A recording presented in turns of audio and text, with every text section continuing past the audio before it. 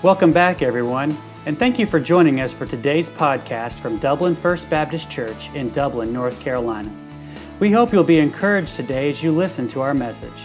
For more information, please visit our website at www.dublinfbc.org. That's www.dublinfbc.org. Now let's join the congregation of Dublin First Baptist as we listen to the preaching of God's Word.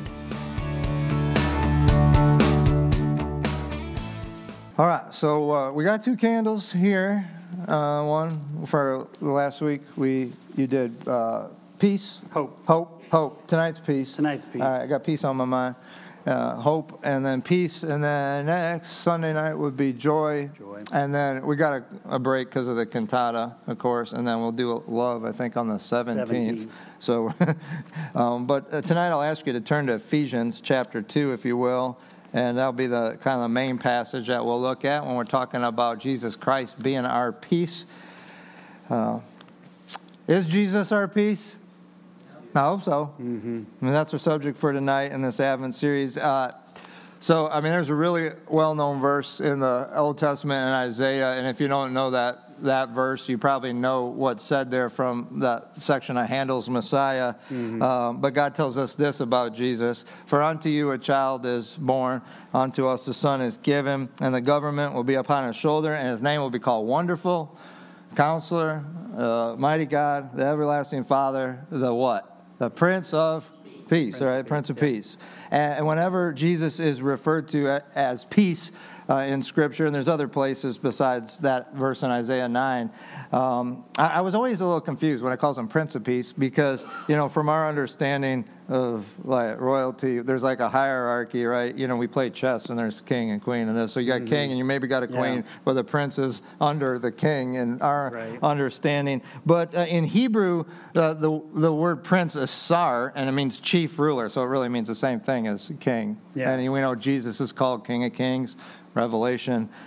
He's referred to as that there in 19, and there's other places in the New Testament. He's King of Kings and Lord of Lords. So when it says Prince of Peace, it means King of Peace. It means chief ruler of peace.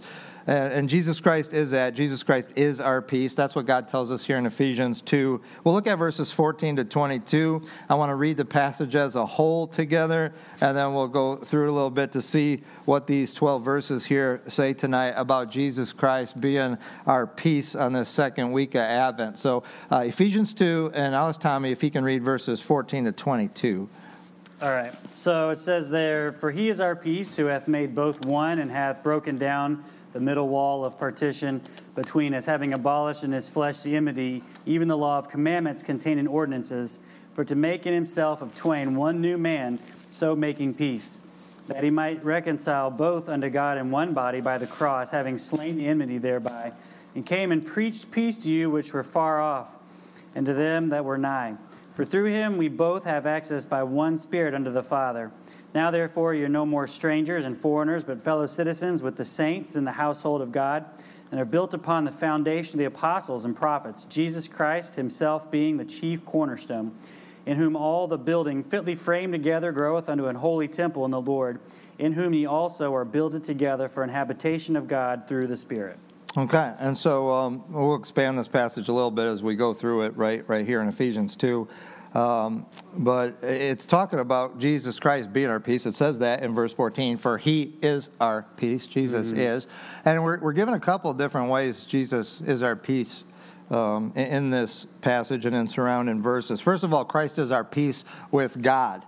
And you and I, we're born into a world that is without peace apart from Christ. This world has been in that state ever since Genesis 3, when sin entered the picture. When Adam and Eve chose to rebel against God, they threw away the perfect peace environment that existed prior to sin. And so when Scripture refers to Jesus Christ being the Prince of Peace, or in places like the first few words of verse 14 here, where it says Jesus is our peace, we are reminded that in Christ, God took care of our greatest need, which was us having restored peace with God. Right. That is not the default state of humans as we enter this world. We don't have that. We don't have peace when we come into this world because we're born with a sin nature. Pastor theologian R.C. Sproul says that we're not sinners because we sin as much as we sin because we're sinners. We're born with a sin nature, and because of that, because that always leads to us sinning in life, we're born into this world against God. That's how we're born. We're born into this world not at peace with God. That's the default state of human beings. God has the Apostle Paul declare the great news of the gospel in Romans 5:10. He says, "For if while we were yet God's enemies," and that's what we are. Before we trust Christ as Savior, we're enemies to God. It says there in Romans 5:10, "For if while we were God's enemies, we were reconciled to God through the death of His Son, how much more, now being reconciled, shall we be saved through His life?" And God has Paul declare that reality here again in Ephesians 2. And I want you to look at verses 11 and 12 now. This says, "Wherefore remember that you being in times past Gentiles in the flesh, who were called the uncircumcision by that which is called the circumcision in the flesh made by hands, that at that time you were without Christ. You were being aliens from the commonwealth of Israel, as strangers from the covenants of promise, having no hope, and without God in the world." And so we are without Christ. Before we ask Jesus to be our Savior, I mean, when we come into this world, until that happens, we are without Christ. That's where we are. No peace there. We're aliens, it says, from the commonwealth of Israel, so meaning we're not God's people. Right. We're described here as strangers from the covenants and promises of God. It says you have no hope, and you were without God in this world. That's what you were like. That's what God is having Paul tell these Christians in the church there. And you can see that also in verse 17.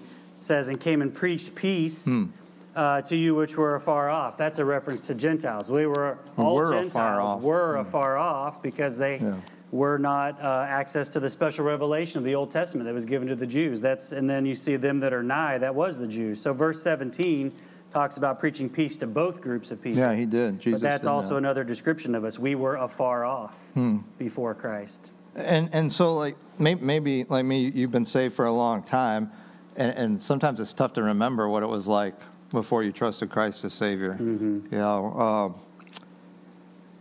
Sometimes you'll hear people say, "Well, we're all God's children," like talking about human beings, and I guess in like a sense where He's the Father and God provides. Like if you woke up this morning saved or unsaved, He gave you life.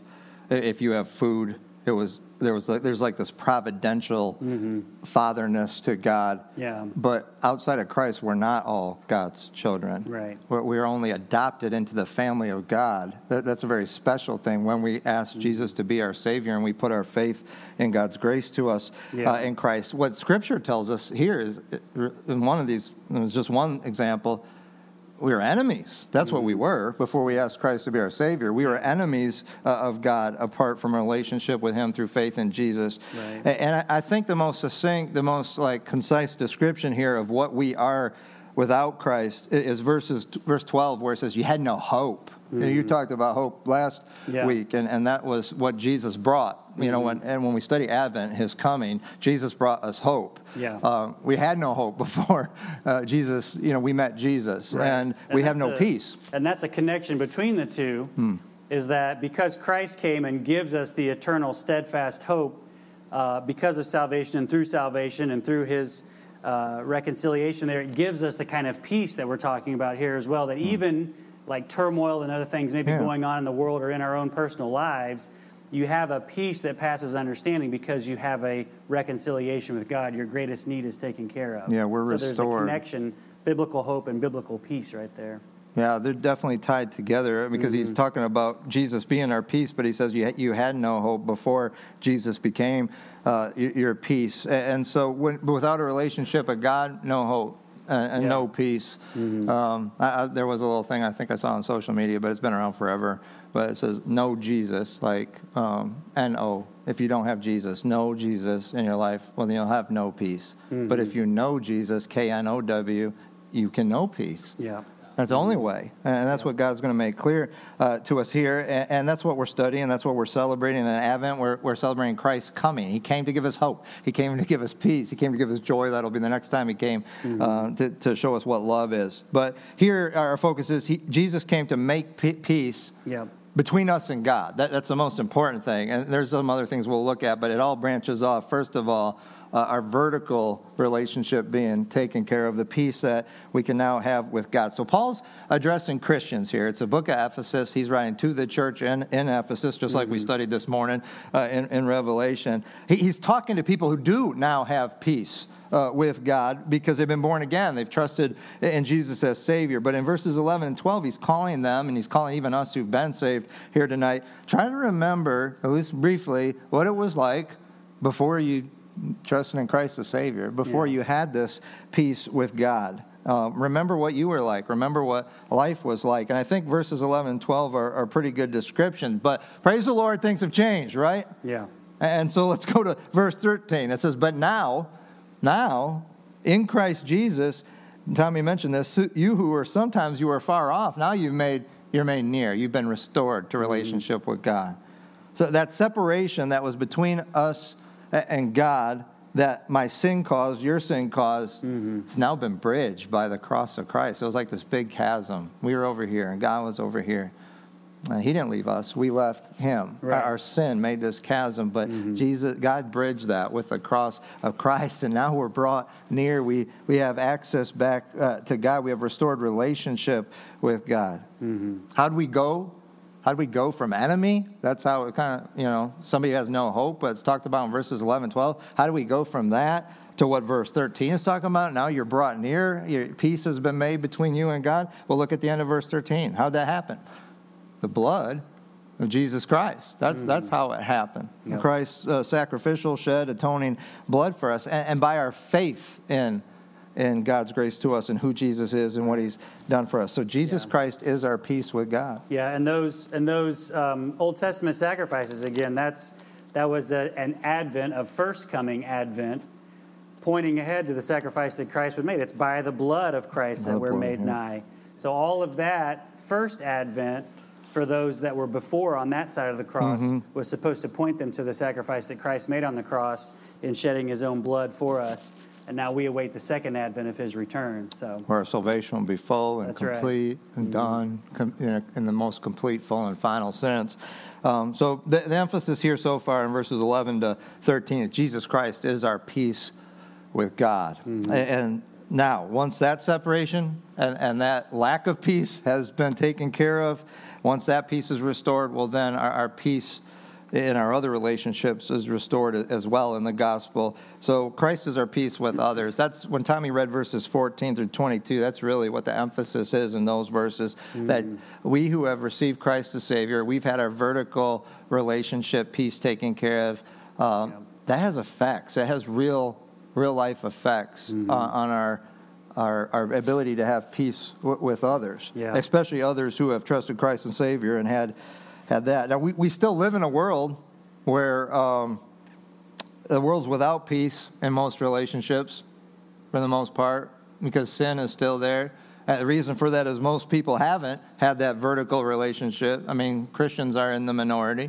So most people haven't had their vertical relationship taken care of. And so it's definitely going to affect horizontal relationships with family and with coworkers and neighbors and things like that. And even on a broader scale, other people. If they have, maybe they have. But there's Christians who might not be aware of how that impacts them. And I think far too often, like when we think of our salvation and what has happened here, what Paul is describing here, it's like, wow, I didn't, we think of salvation like, okay, I got a ticket out of hell, I got a sure home in heaven, that's salvation.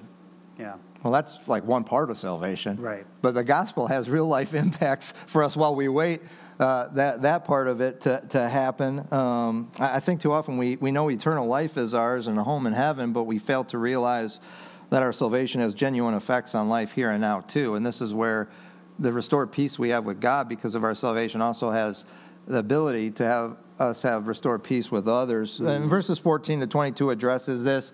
We got to kind of go back all the way to Genesis 12, right? When God called Abraham. There was no Israelite before that. There was no Hebrew before that. Right. It was just a bunch of people here on earth. And God called this guy Abraham. He said, I'm going to make a nation out of you, and you're going to be my people. I've chosen you, and I've chosen those who are going to come from you. You're going to be my people. And God created a separation between human beings. You had Jew and you had Gentile. Everybody else, Jew and Gentile. God created that.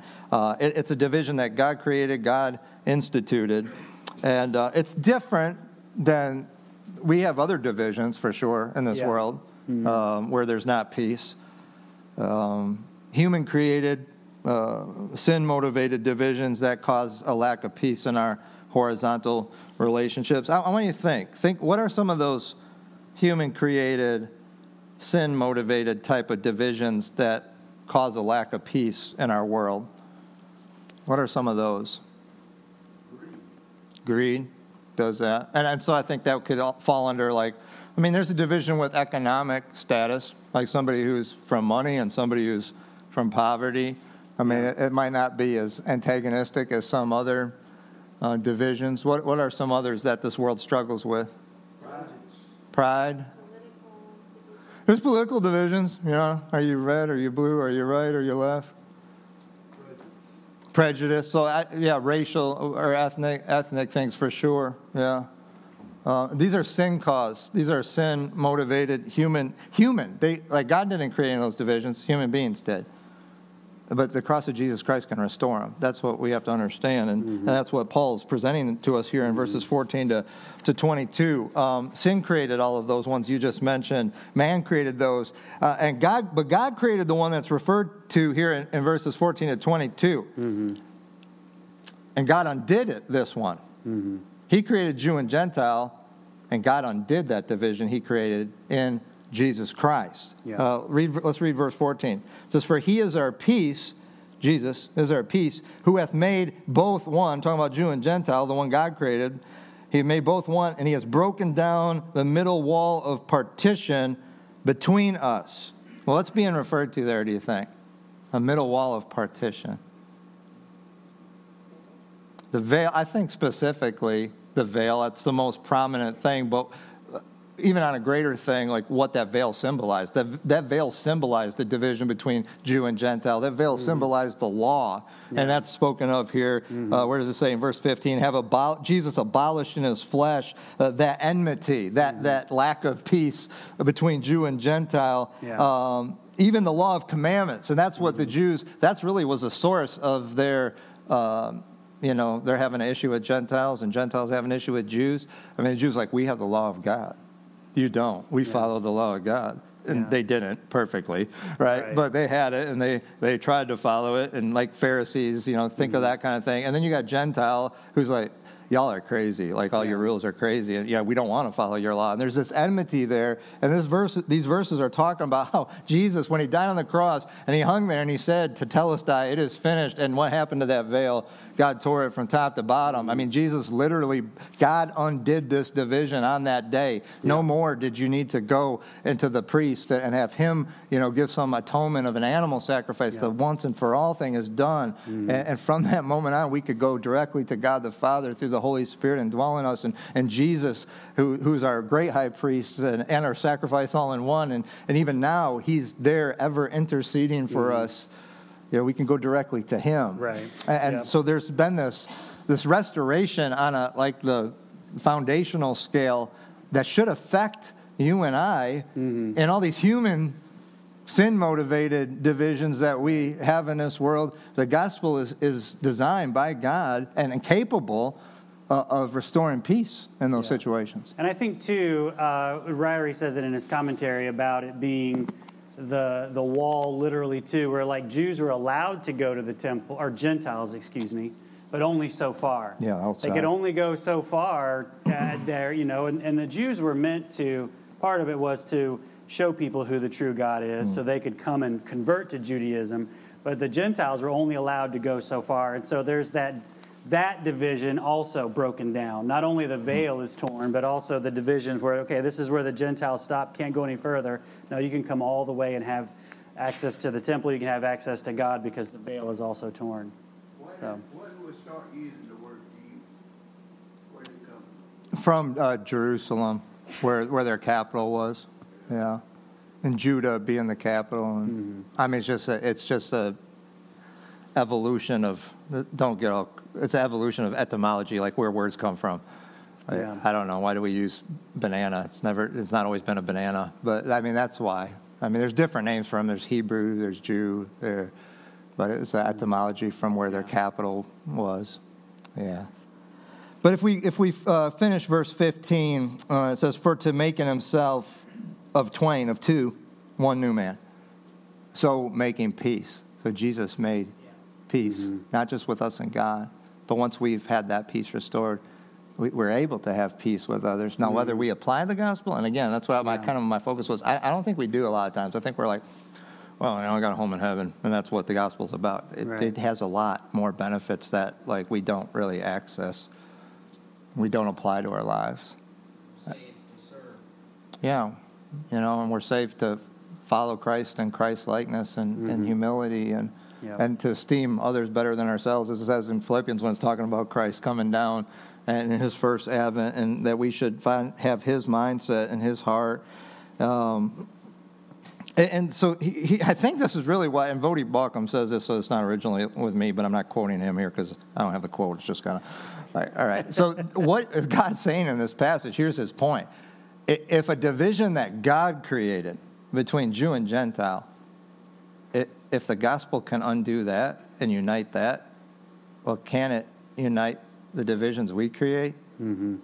The human being, the stupid little stuff that like we make up, and I'm here, you're here, I'm rich, you're poor, I'm from Bladenboro, you're from the wrong side of the river, right? Can it heal all those things? It can. Yeah, I mean it can, and it should. Yeah. He has peace with each other. Mm-hmm. Let me read verses 17 and 22 again. And Jesus came and preached peace. Tommy said this, to you which were afar off and to them which were nigh, talking about the Gentiles and to the Jews. He's preaching to the Jews too. It says, for through him we both have access by one Spirit unto the Father. Now, therefore, you're no more strangers and foreigners like you were back up in verses 11 to 13. Mm-hmm. But you're fellow citizens with the saints, and you're part of the household of God. That's a one thing, united thing. And you're built upon the foundation of the apostles and prophets, Jesus Christ himself being the chief cornerstone, in whom all the building fitly framed together to a holy temple in the Lord, in whom you're also builded together for an habitation of God through the Spirit. Mm-hmm. So what happens here? Well, the gospel's preached, verse 17. We see that. And when the gospel's received by faith, that's in verse 18. When we're indwelt by the Holy Spirit of Jesus Christ, both Jew and Gentile, there's a union here. There's a peace with each other that's provided by Christ's work for us. And early Christians, I didn't know this, I was studying a commentary, it said early Christians, they referred to themselves as a new race, or like a third race. We're not Jew, we're not Gentile, we're a new creation. And we're to walk in newness of life. And then Jesus gives us a picture of this. They understood that the gospel had real life effects on their life, Christ being their peace. The church is described here in a lot. There's a few instances in the New Testament, like it says, you're the temple of the Holy Spirit. And I've mentioned this to you before. And we think, well, yeah, I'm the temple of God, right? And you are. There's a few instances where it's talking about you, singular, but almost the vast majority of them are in the plural like it is here. And probably the better picture of what the New Testament, what God's teaching us there is like, you're a stone, you're a stone, you're a stone, you're a stone. You're all the house of God together. And Jesus Christ, he's the chief cornerstone, the thing that keeps everything in line, makes it perfect. And the foundation is the gospel that was preached by the apostles and the prophets. And just one thing I wanted to address here, like I thought about just ending it there, right? But Christ is also our peace with self. And I just get burning because I had this for a while, and I think every Christian struggles with that at some point. But like I think there's a lot of Christians who don't have peace with themselves. And A few months back, we went through Jesus' Sermon on the Mount. One of the first things he said there in the Beatitudes are, blessed, how happy are those who are peacemakers, for they'll be called the children of God, sons of God. Not peacekeepers, but people who are peacemakers. And in verse 15 here in Ephesians 2, we're told that Jesus Christ made peace. As Christ's followers, we're to be peacemakers just like him. Now, how do we make peace? He did it.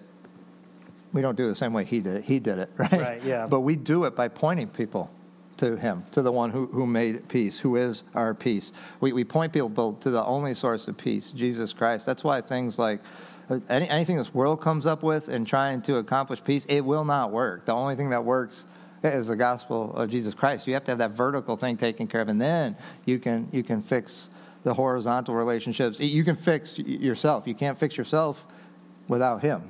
Right. You know, and we can't do that very well if we're not sure of our own state of peace with God. And what I mean by this is, like, if we allow shame, if we allow guilt to rule in our lives, if we're unsure if our sins are forgiven, if we're unsure that we have a relationship with God, that peace has been restored, if we don't understand the whole grace alone through faith alone in Christ alone, if we think that our works play a role as a cause in any way in our salvation rather than just an effect of us being saved, we're not going to be very good peacemakers. I mean, we're probably near the same page. Look at what we're told in Ephesians 2, 8 and 9, right? You know it. For by grace you're saved through faith, not of yourselves, not of works, lest any man should boast, right? But then don't forget verse 10, for we are his workmanship. We are created in Christ Jesus for good works, unto good works, so that we can walk in them. That's God's whole plan. That's why he saved you. He didn't save you because of your works. He saved you for your works. It's so clear here. And we're not going to have peace with ourselves if we don't really understand that. Like people who are always like, well, I don't know, have I done enough? Is my good outweighing my bad? I think my works might play a role in my salvation. They don't have peace with God. They don't have peace in themselves because they haven't trusted in Christ completely as Savior. They're still, trying to put things where they don't belong. Mm-hmm. And you end up being just like Adam and Eve. Remember when they sinned? What did they do? They hid from God, right? Mm-hmm. And they knew they were naked. So what did they do? They sewed together some fig leaves. They're trying to take care of the problem on their own. Right. That doesn't work. Yeah. Couldn't hide from God. Couldn't cover their shame, their guilt. Yeah, no, they couldn't do that. And we're as unsuccessful as they are, and we live in this state of peace. They were hiding from God. They weren't together with God.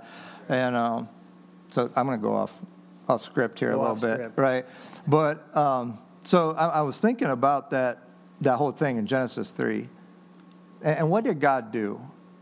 Adam and Eve sinned. They went to hiding. They're sowing fig leaves. And what did God do? Raised the first animal sacrifice. He did. Yeah, he took care of it because he's the one that has to take care of it. But God, it says that Adam and Eve, while they were hiding, is because they heard God walking in the midst of the garden. And he said, where are you? That's what he said. Where are you? Now, did God not know where they were? No, he knew where they were. He knew where they were. So why did he say that? Why did God say, where are you to them? For their benefit. Yeah, and I think for our benefit. I think in that one little question, which is actually just one word in Hebrew, I think it's like I can't say it, something like that. But, all right, if one word, and God said that to them, and in that one word, I'm just like, man, God, we're reminded that only God could fix it. Yeah. We were hiding. We were sewing fig leaves together pointlessly, trying to take care of our problem. And God comes and he says, where are you? And I think it's just such a powerful reminder that he had to fix it. Yeah. And that he is always the initiator of this relationship. It's not me. I didn't decide one day to go and get saved or find God. God came looking for me like that shepherd with that lost sheep. And he came looking for me. And that's always the way it's been. It's for every single person since Adam and Eve. He came looking for you because he loves you. And he's the only one who can fix your problem and can restore that peace. And I mean, coming to Advent, like I think now, like that question is almost echoed in Jesus coming to earth, because that's what it took. Like, God had to come down to fix our problem, and that's what we're taught here. In my heart, honestly, it breaks when I see Christians who don't grasp the peace that Jesus is for us, because they live powerless, peaceless lives. Their vertical relationship with God is unsure, and so they don't have peace in their relationships with each other. They don't even have peace in themselves. Right. They're always wondering if they've done enough to earn God's favor, unsure of who they are in Christ. And so how in the world can you point anyone else to him when you don't even know who you are in him yourself? And that's not God's intent in what he did for you. It says here, he is our peace. Verse 14, Jesus is our peace. It says he made peace. In verse 15 at the end there, we couldn't do that. And we can't do that. And so my plea with you is quit trying to outdo the blood of Jesus. You can't. You'll never be able to. Now, as a Christian, we're called and we're going to become more like Christ. Sanctification, verse 10, Hebrews 2:10. You're his workmanship. You were created in Christ Jesus for good works. You're called to become more like Christ. You're going to become more like Jesus when you submit to him over time.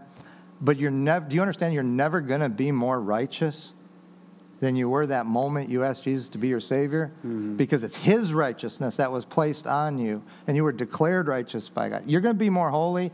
You should be. You're going to be more Christ-like? You should be. That's the goal. But you'll never be more righteous in God's sight than when you asked Jesus to be your Savior, and he took your record of wickedness, and he put it on Christ on that cross, and he took Christ's perfect record, and when you said, Christ, I receive you as Savior, I'm trusting in you alone, boom, you're righteous. And that's why you can have peace with God. And then you can have peace with others. You can have peace with yourself. And we're to imitate Christ. We're to obey him as an effect of us being saved. Again, Ephesians 2:10.